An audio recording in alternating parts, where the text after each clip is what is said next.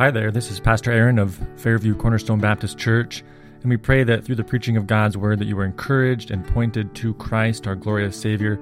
If you have any questions or comments, you can find us at www.fairviewcornerstone.com, and please write to us. We'd love to hear any questions or comments. We pray the Lord encourage you through this sermon.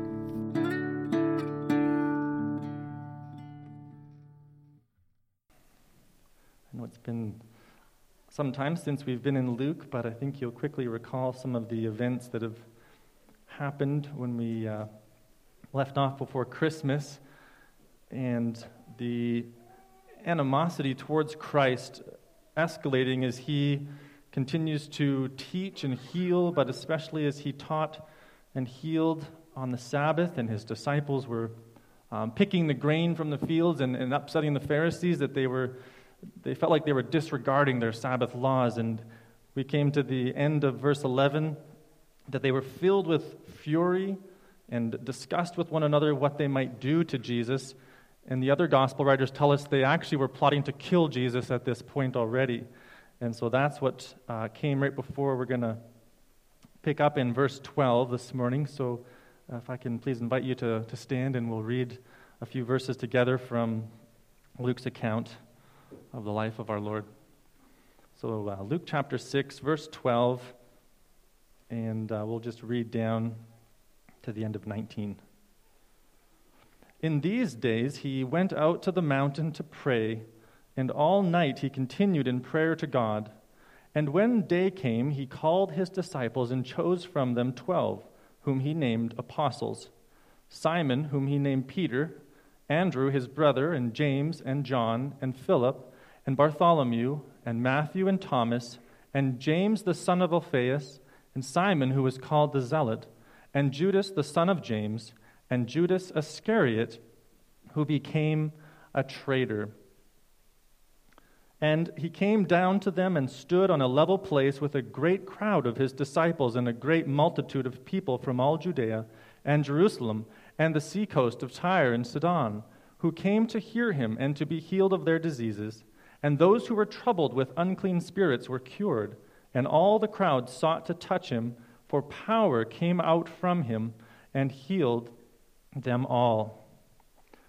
So we remember that the grass withers and the flowers fall. Amen. You may be seated. Thank you.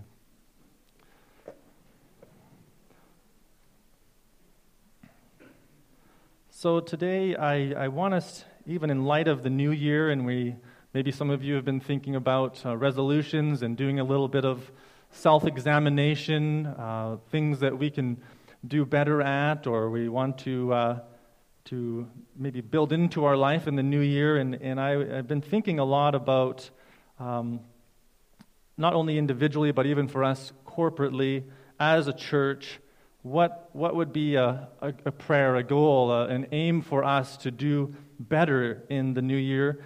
And it's appropriate that we come to this few verses in Luke 12, and we get this little glimpse into the prayer life of our Lord, into the time and devotion that Jesus Christ gave to prayer in his lifetime. And we don't get the details of exactly what was prayed. We could probably guess some of the things that were on Jesus' mind as he is preparing to choose disciples. He's preparing to name apostles who would carry the gospel to the nations, who would take the torch after he ascended to heaven and bring the word of God to the people of God.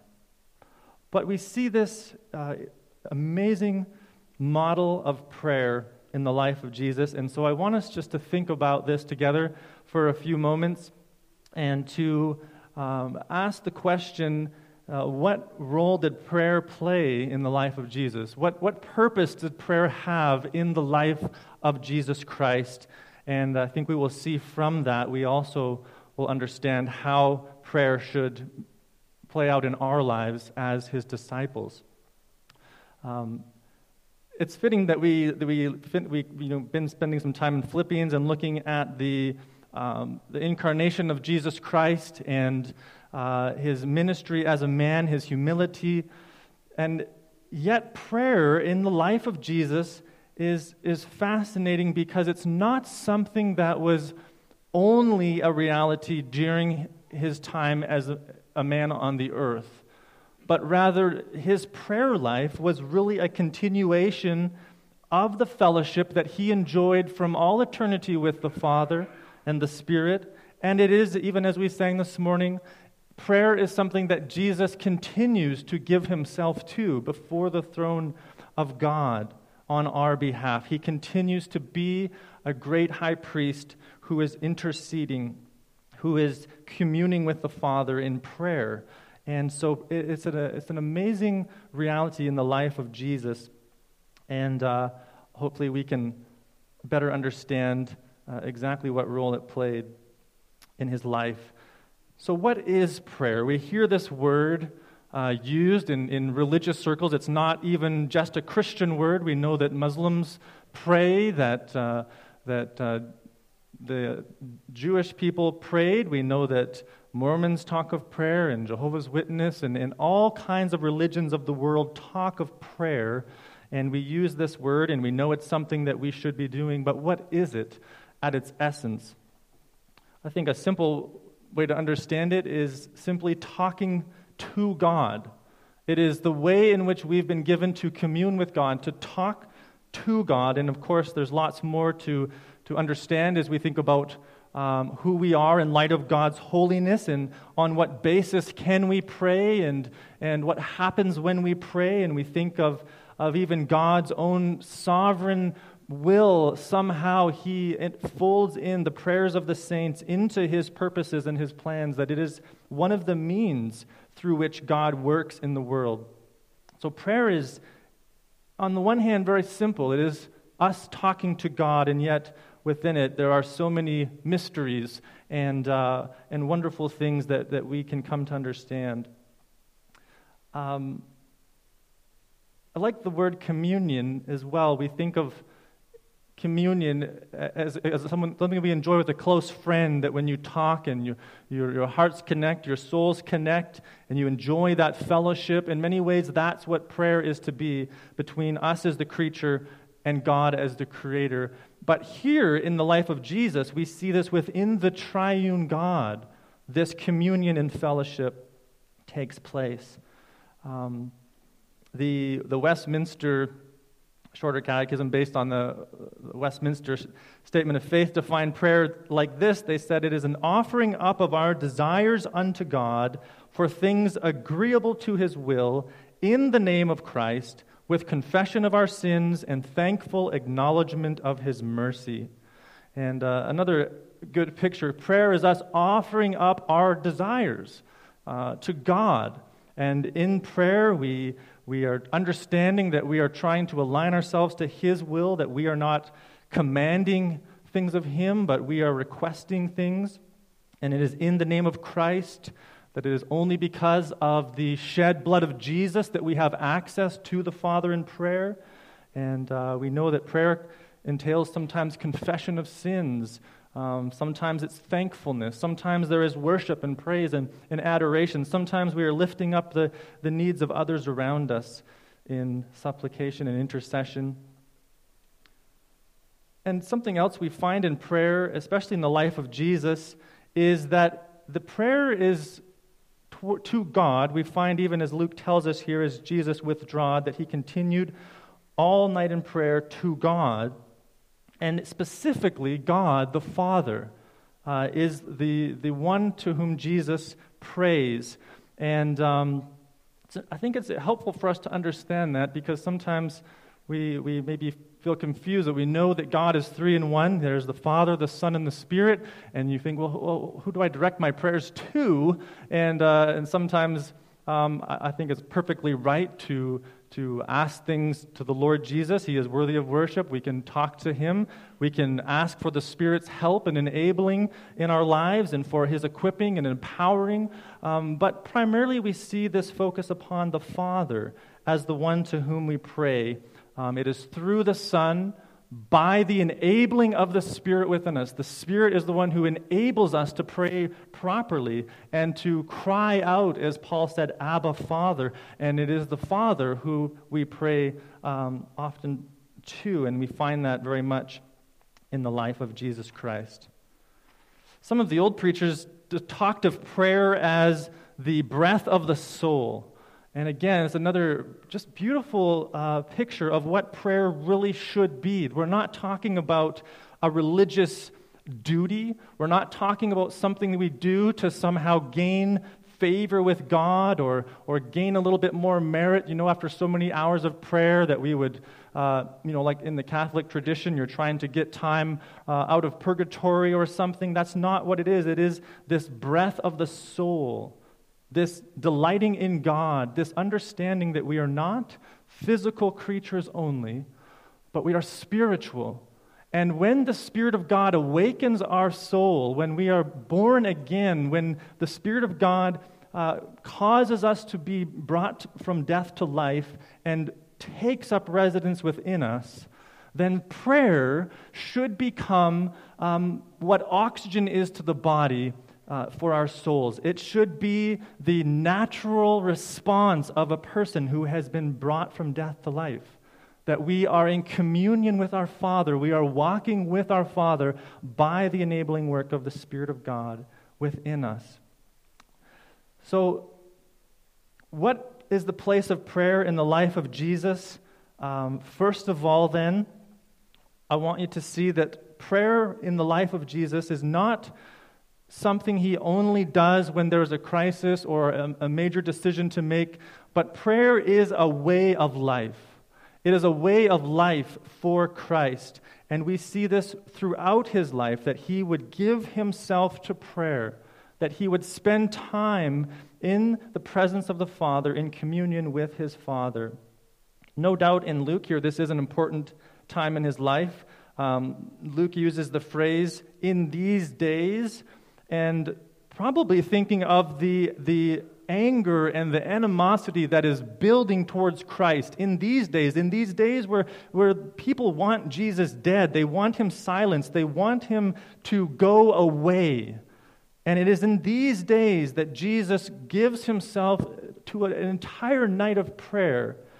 And it is in this time that he, no doubt, is starting to think about his death, knowing that these same men who are angry at him for what he has just done on the Sabbath will be the ones to call for his crucifixion. And so he begins to turn his attention to these 12 who he will invest himself into to carry the gospel torch. So he then is praying in the midst of a very important time. But this is not the first time we've seen Jesus praying. This is a way of life for Jesus.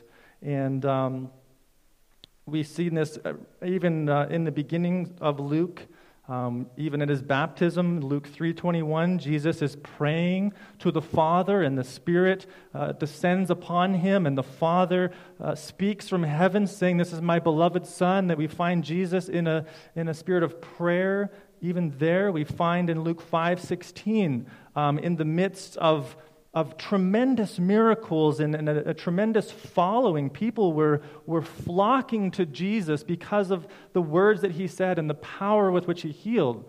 But we're told in Luke 5:16 that he would withdraw to desolate places and pray. And Jesus would pull away from all of the attention, all of the popularity, all of the busyness, and he would pray to his Father. We find as the ministry of Jesus continues to play out that he is continually praying. And in Luke 11:1, this beautiful recognition of the disciples, as they look at Christ, as they look at their master, they have one primary request of something that they see he does well and consistently. I mean, it could have been any number of things. They could have said, "Lord, teach us to preach," or "teach us to lead a small group," or "Lord, teach us to heal," or "teach us to cast out demons." But their request in Luke 11:1 is, "Lord, teach us to pray." And you know if you have a problem or you have something you're wanting to learn, you're going to go to the one who you feel is most equipped to help you.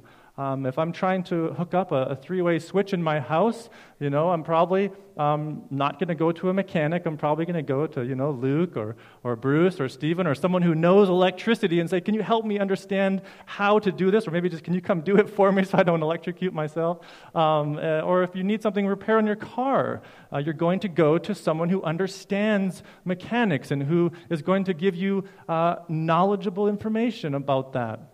And so you might go to Nate or Stan, or you're going to go to Josh. You're going to go to someone who knows about mechanics. I guess if you need, you're trying to cook something or make something, and you're not quite sure how to do it. You're going to find someone who is known for their baking abilities, right? We understand that very much. And so as you think of the disciples looking at Jesus, and in his life, seeing something that they no doubt would have struggled with and felt themselves to be very weak at, but they see here's a man who knows how to pray. And this is their request to Christ. It was a way of life for him. It was not just a backup emergency plan when things go wrong. In Luke 22:32, at the end of his ministry, he tells his disciples in his preparing them for what's about to happen, he doesn't primarily, send them off to some great seminar or necessarily give them a great stack of books or his primary preparation. He tells them in Luke 22:32 is, I have prayed for you. I have lifted you men up before the Father, and this is how I am preparing you. One of the primary ways Jesus cared for his disciples, which he still does for us, which is a tremendous thought. And even in his last hours, Jesus is found in prayer. In the Garden of Gethsemane, we know the scene where he withdraws and he asks his disciples to pray with him. He is in such turmoil about what is to happen that he must pray. And even after his disciples fall asleep in prayer, Jesus continues in prayer to his Father. We've probably all heard of a bucket list, that what things that you would want to do before you die, and specifically if people know that they are likely going to be nearing the end, there is this sense of urgency and things. I must do these things. I must experience these things before I die. Even I think of I think it was Tim McGraw or someone wrote a song, Live Like You're Dying, and you're supposed to go climb the Rockies, and you're supposed to go skydiving, and you're supposed to do all of these things, and that would mean that you're living like you're dying. But if we were to look at the life of Christ, for him to live like he is dying, for him to know he is within hours of his own crucifixion, he prays. He spends time before the Father in prayer. And it is an amazing picture of how prayer was very much a way of life for Jesus. Hebrews 7:25 gives us this insight into his time on the earth. It says, Hebrews 7:25, consequently, he is able to save to the uttermost those who draw near to God through him, since he always lives to make intercession for them. And that even still, Christ lives to intercede for the church, for you and for me. Christ is praying to the Father. So clearly, we can see in the Gospels, Jesus had prayer as a way of life for him. This was part of every day, every moment. Jesus had this spirit, this attitude of communion with his Father.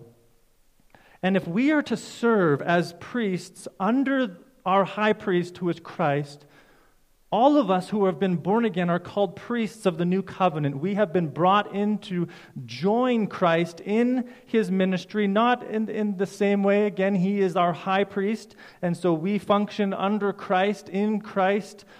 But we should not be surprised that we too ought to be a people of prayer. If our Lord lived this way, if prayer was a part of his life, part of the very fabric of every day, how much more should we seek to follow him in this work? It's not just for those in leadership. It's not just for those who are mature in the faith. It should be for every Christian to give themselves to prayer.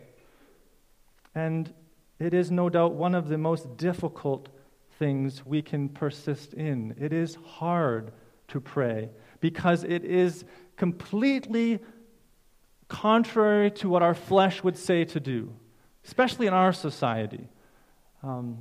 I was grateful when I was looking over my own job description as what am I supposed to be doing week by week here as pastor, and on there was actually stated to spend a certain amount of time in prayer for this congregation.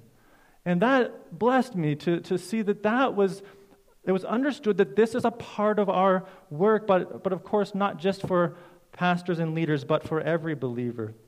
We are to be giving ourselves to prayer just as Christ himself did. I think all of us would agree here that prayer is important. We would agree that it should be a part of the Christian's life. We would agree that we're probably often guilty of neglecting it, of failing to really put in the time and the effort to pray as we should.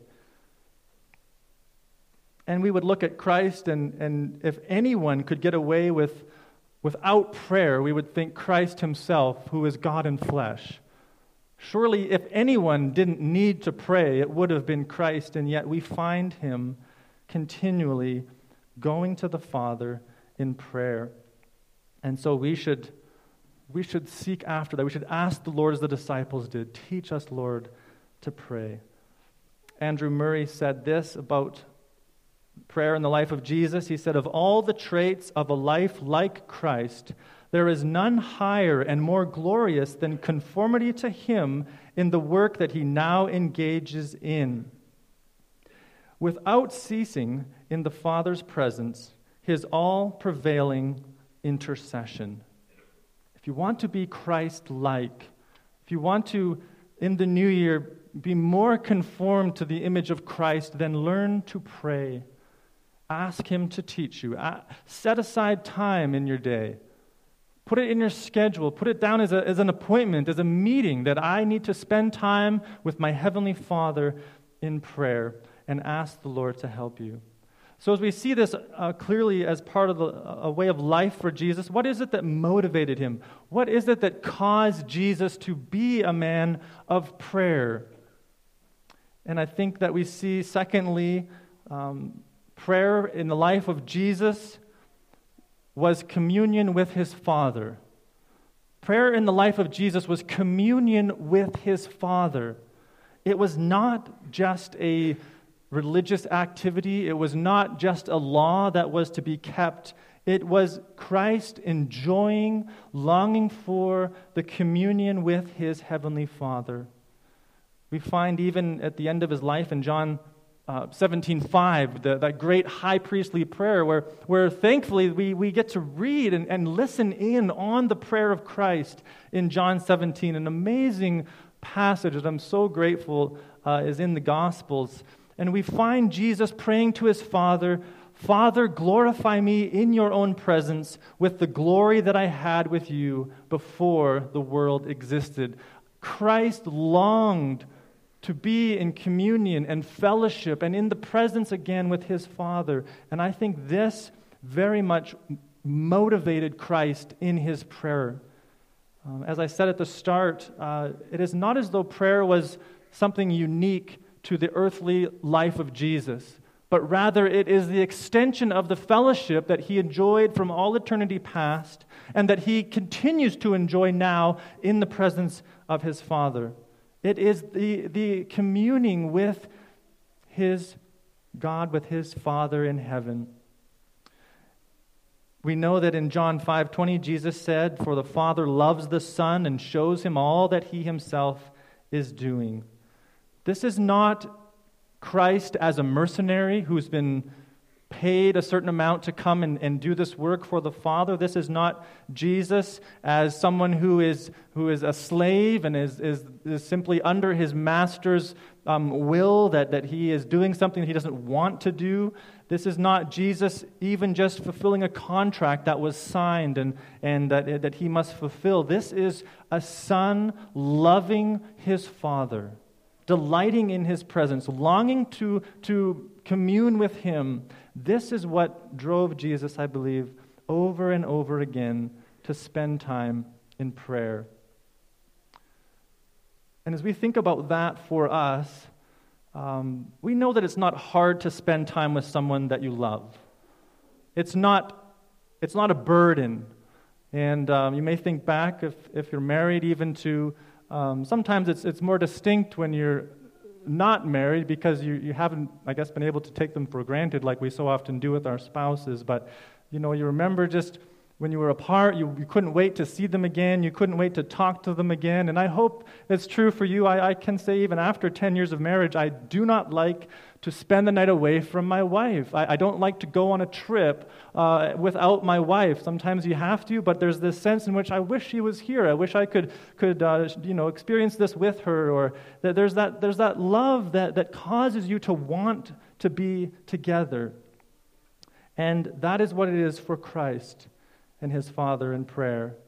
Even as parents, sometimes you may feel completely overwhelmed by your children and you just long for a day to just get away and have some time to yourself. But then when you find yourself without your children, you're thinking of them, you're missing them. You maybe find a picture and you think, I just love them as much as they can drive me crazy at times. I love them, I miss them. You want to be with them. And perhaps for some of you, you've experienced that transition when the children start to leave the house and talk to my folks a bit at just the challenge of having these children that you are so used to being with, and then suddenly they're leaving and you long to be with them, but you don't want to be the overbearing parent that can't let their child go, and that's natural, isn't it? We long to be with those that we love. We find joy in that fellowship, and that's how it should be in prayer for us as Christians. And I know that it's not always the case, but I think this, as we see in the life of Christ, can begin to transform the way we view prayer in our own life. And we do need to be careful. Many today like to say things like, we are all the children of God. And it doesn't matter if you're Catholic or Christian or Mormon or Buddhist or Muslim or Sikh or Hindu or Jewish. We're all the children of God. And I would say, in a sense, that we are created by God and that we bear His image. Yes, we all share in that identity. But we are not all the children of God in the sense of being in this love relationship, of being able to call to God and say, Abba, Father. That is not true of every human. That is only for those who have been born of the Spirit, who have been hidden in Christ by faith. Those are the children of God who should enjoy the communion with their Father. Jesus in John 8:48 actually told the religious leaders that their father was the devil because they rejected him and they practiced lying and they wanted to kill Christ, to murder him, whom Jesus said is just like your father, the devil. We must be careful that we don't communicate to the unbeliever that they are somehow part of this family. They somehow have this unique relationship with God where they can call upon Him as Father and where God looks upon them as a beloved Son. That is only for those who are in Christ. But for those who are in Christ, should this not be one of the greatest comforts to our soul? Should this not cause us to long to spend time with our Father who cares for us, who knows us, who loves us? We find Paul says in Galatians 4:4, and we just remembered this time when Christ came, and we read, but when the fullness of time had come, God sent forth His Son, born of woman, born under the law, to redeem those who were under the law, so that we might receive adoption as sons. And because you are sons, God has sent the Spirit of His Son into our hearts, crying, Abba, Father. And so there is this process of adoption. We are not born as children of God. And we have to be careful even as we look at our own children and we try to communicate to them the gospel, that we don't communicate that because they're our children, they also have this privilege of referring to God as Abba, Father, because the Spirit of God has taken up residence within them. That is only true for those who have been born of the Spirit. And so, yes, we want our children to know the goodness of God and learn rich songs about the love of God for His children, but at the same time helping them understand that this is really a privilege of those who have been born by the Spirit, who have that Spirit sent into their hearts because they've repented of their sin, because they've professed faith in Christ, that now that Spirit within them, the Spirit of Christ, is calling out, Abba, Father, to our Father in heaven. And there's a lot more we could say about that, but if you are a Christian, think of the full blessing this is.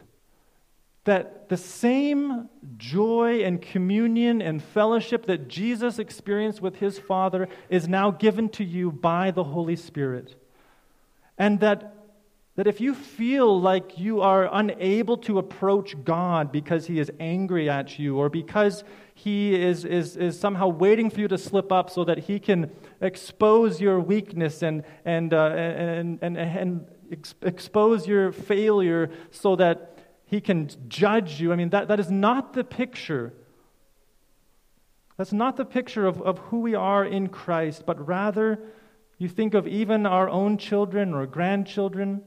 As much as they may disappoint at times or even say hurtful things, as much as they might even reject our love at times, they are always our children, and we look upon them with love. We desire good for them. We want to help them. We want to bless them. We want to be involved in their lives and to be able to enjoy that fellowship with them. How much more does our Heavenly Father long for us to enjoy His presence, to trust Him, to love Him, to take up the full blessings that we've been given in Christ, and to take hold of His mercy in prayer and cry out to God with our needs and with our fears and our failures, and lift up our requests as a child would come to their parent and ask them with a sense of trust and love for their parents' help, for their parents' counsel. No parent who loves their children is going to be disappointed when their child wants to spend time with them, wants to talk to them, wants to ask for their advice, wants to receive help with something that is too hard. And so it is with our Father in heaven. One more quote from Andrew Murray. I was reading his little book, In the School of Prayer. In the School of Prayer with Christ, I think was the title, Andrew Murray. But he said this about this issue, speaking to us. He said, "Beloved fellow disciple, we begin to see what the reason is that we know so little of daily answers to prayer, and what the chief lesson is which the Lord has for us in His school. It is all in the name of the Father." We thought of a new and deeper insight into some of the mysteries of prayer, of the prayer world, as what we should get in Christ's school. He tells us the first is the highest lesson. We must learn to say well, Abba, Father. Our Father which art in heaven. He that can say this has the key to all prayer. In all the compassion with which a father listens to his weak or sickly child, in all the joy with which he hears his stammering child, in all the gentle patience with which he bears with a thoughtless child, we must, as in so many mirrors, study the heart of our Father, until every prayer be borne upward on the faith of this divine word, how much more shall your heavenly Father give good gifts to them that ask? So you take any love, any joy, any delight you have in your children, or maybe you experienced from your father, and you times that by 10,000, and you are just beginning to get a glimpse of the Father's heart towards you in Christ. And so go to Him in prayer. Rejoice in His presence. Enjoy the communion with Him. And yes, at times there will be the need for confession. There'll be the need for repentance because we have offended Him, but He is ready to forgive in Christ. Let us delight in this glorious truth that God is our Father. And I think this motivated Jesus in prayer, that He longed for that communion. And I know that we are out of time, but just to leave you with one final, I think, way in which we see prayer playing out in the life of Jesus, and the role in which prayer played in the life of Jesus that is also to be true for us, is that prayer was also the expression of Christ's dependence upon the Father. So prayer was a way of life for Jesus. Prayer was the means of communing with His Father, but prayer was also the expression of the dependence that Christ had upon His Father, enabled by the Holy Spirit. In our human thinking, we see dependence as weakness. We see it as lesser than. I was listening this past week a little bit between some pro-abortion and pro-life people, and they were debating whether the woman should be allowed to choose to kill her child or not. And one of the arguments that kept coming up on the I guess in favor of the woman being able to make that choice was like, well, the baby is dependent on the mother's body, and so that should mean that it's the mother's choice. And of course, if you continue with that logic, then we should be able to kill toddlers as well, because they don't last very long on their own. And you've probably noticed that. They tend to self-destruct for some reason if you leave them alone. So that it doesn't work. Dependence is a reality of being human, whether we acknowledge it or not. And prayer is us acknowledging that dependence and going to God fully understanding, I am a dependent creature, but that is my joy because it causes me to flee to my God, who is the only independent one, who is the all-sufficient one. Prayer for Jesus was the expression of His dependence upon His Father. And this doesn't mean that He is less than. I know we've talked a fair bit about the relationship of the Father, the Son, and the Spirit over the past weeks, but it is so important that you understand that the Father and the Son and the Spirit are equal in essence and yet function in unique roles in the plan of redemption. The Father has a unique role in the relationship to the Son and the Spirit, as the Son does to the Father, as the Spirit does to the Son and the Father. And so for Jesus to submit Himself in prayer, to depend upon the Father, is not a weakness, and it's not making Him somehow less God. It is a beautiful picture of His willing submission to God. And the author of Hebrews again tells us, in the days of His flesh, Jesus offered up prayers and supplications with loud cries and tears to Him who was able to save Him from death. And He was heard because of His reverence. Although He was a son, He learned obedience through what He suffered. And being made perfect, He became the source of eternal salvation to all who obey Him. The prayer and the cries of Christ to the Father are a picture of His obedience and His submission to His Father. He would go so far to say in John 5:19, the Son can do nothing of His own accord, but only what He sees His Father doing. Christ fully submitted Himself to the Father's will, and in prayer we find Christ continually displaying that, seeking the Father, learning from the Father as to what he was to do. And so you could imagine, here is Jesus about to name his 12 apostles, including Judas, who would betray him, and Jesus knew that from the beginning.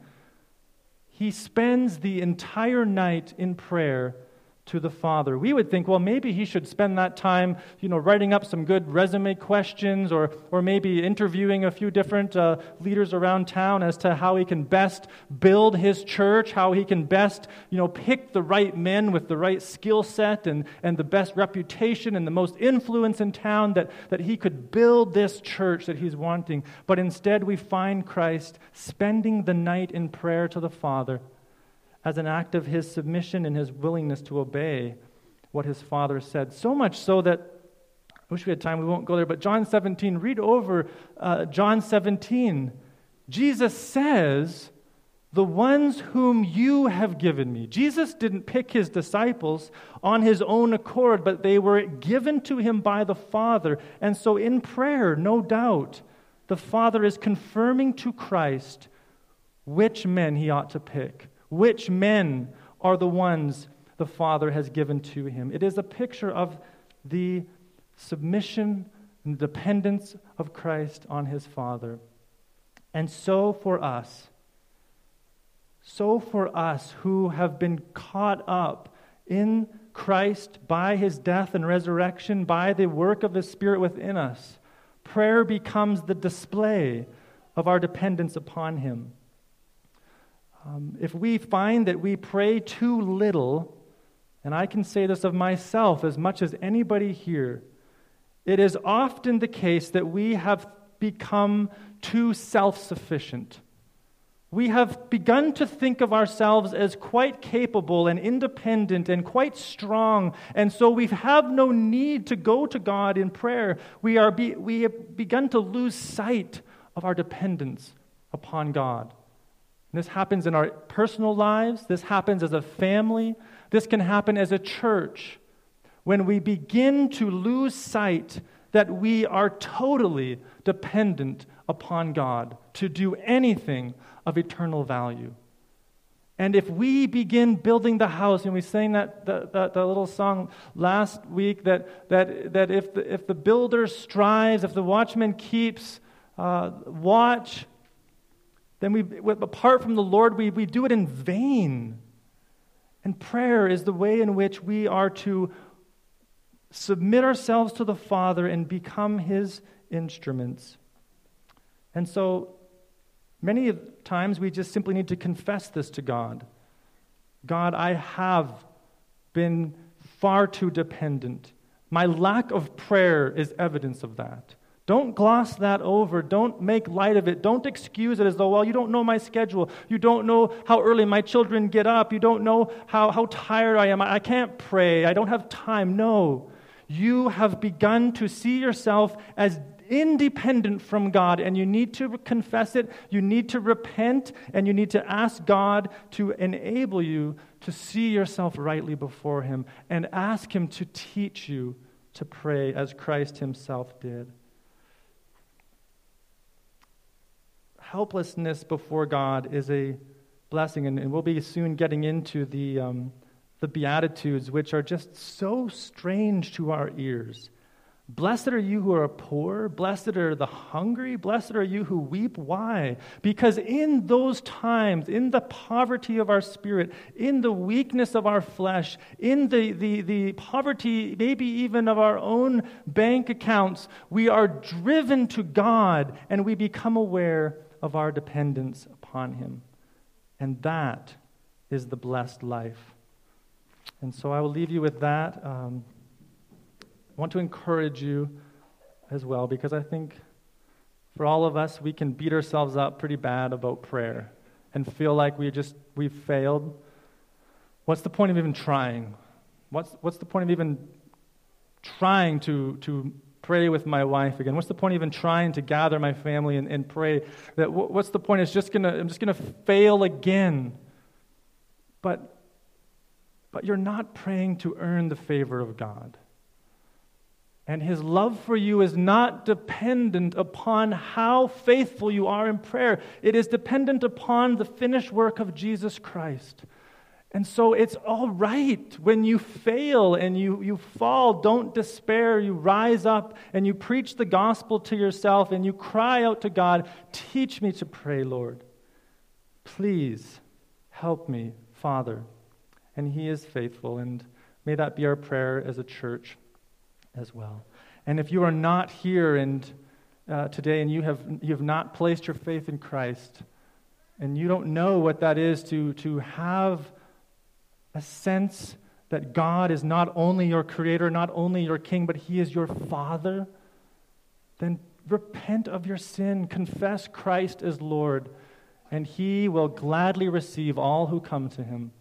And he is willing to adopt all who will put their faith in the Lord Jesus Christ and be baptized as a picture of that transaction, of that adoption, of you dying to your identity in Adam, you rising to your new identity in Christ, adopted by the Father. And so follow in baptism as a step of obedience. Let us pray, and we will partake of the Lord's Supper together and be finished. So, God, I thank you for the patience of these people, Lord. I know that, God, I can go on and on, but at the end of the day, Lord, it's just words unless you, by your Spirit, work in our hearts, unless you move. And so, Lord, we ask that you would do that in our hearts as we look ahead to a new year. And Father, all of the things that we want to do better, may prayer be at the top of our list, that we would be a people of prayer. And that we would trust you as our Father and know that you are able to answer. And so, Father, I pray that you work these things in us and guide us. And we pray this now in Jesus' name. Amen.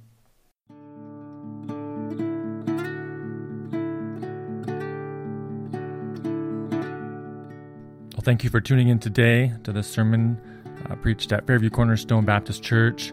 And again, if you have any questions or comments, we'd love to hear from you. You can write to us at church@fairviewcornerstone.com. God bless.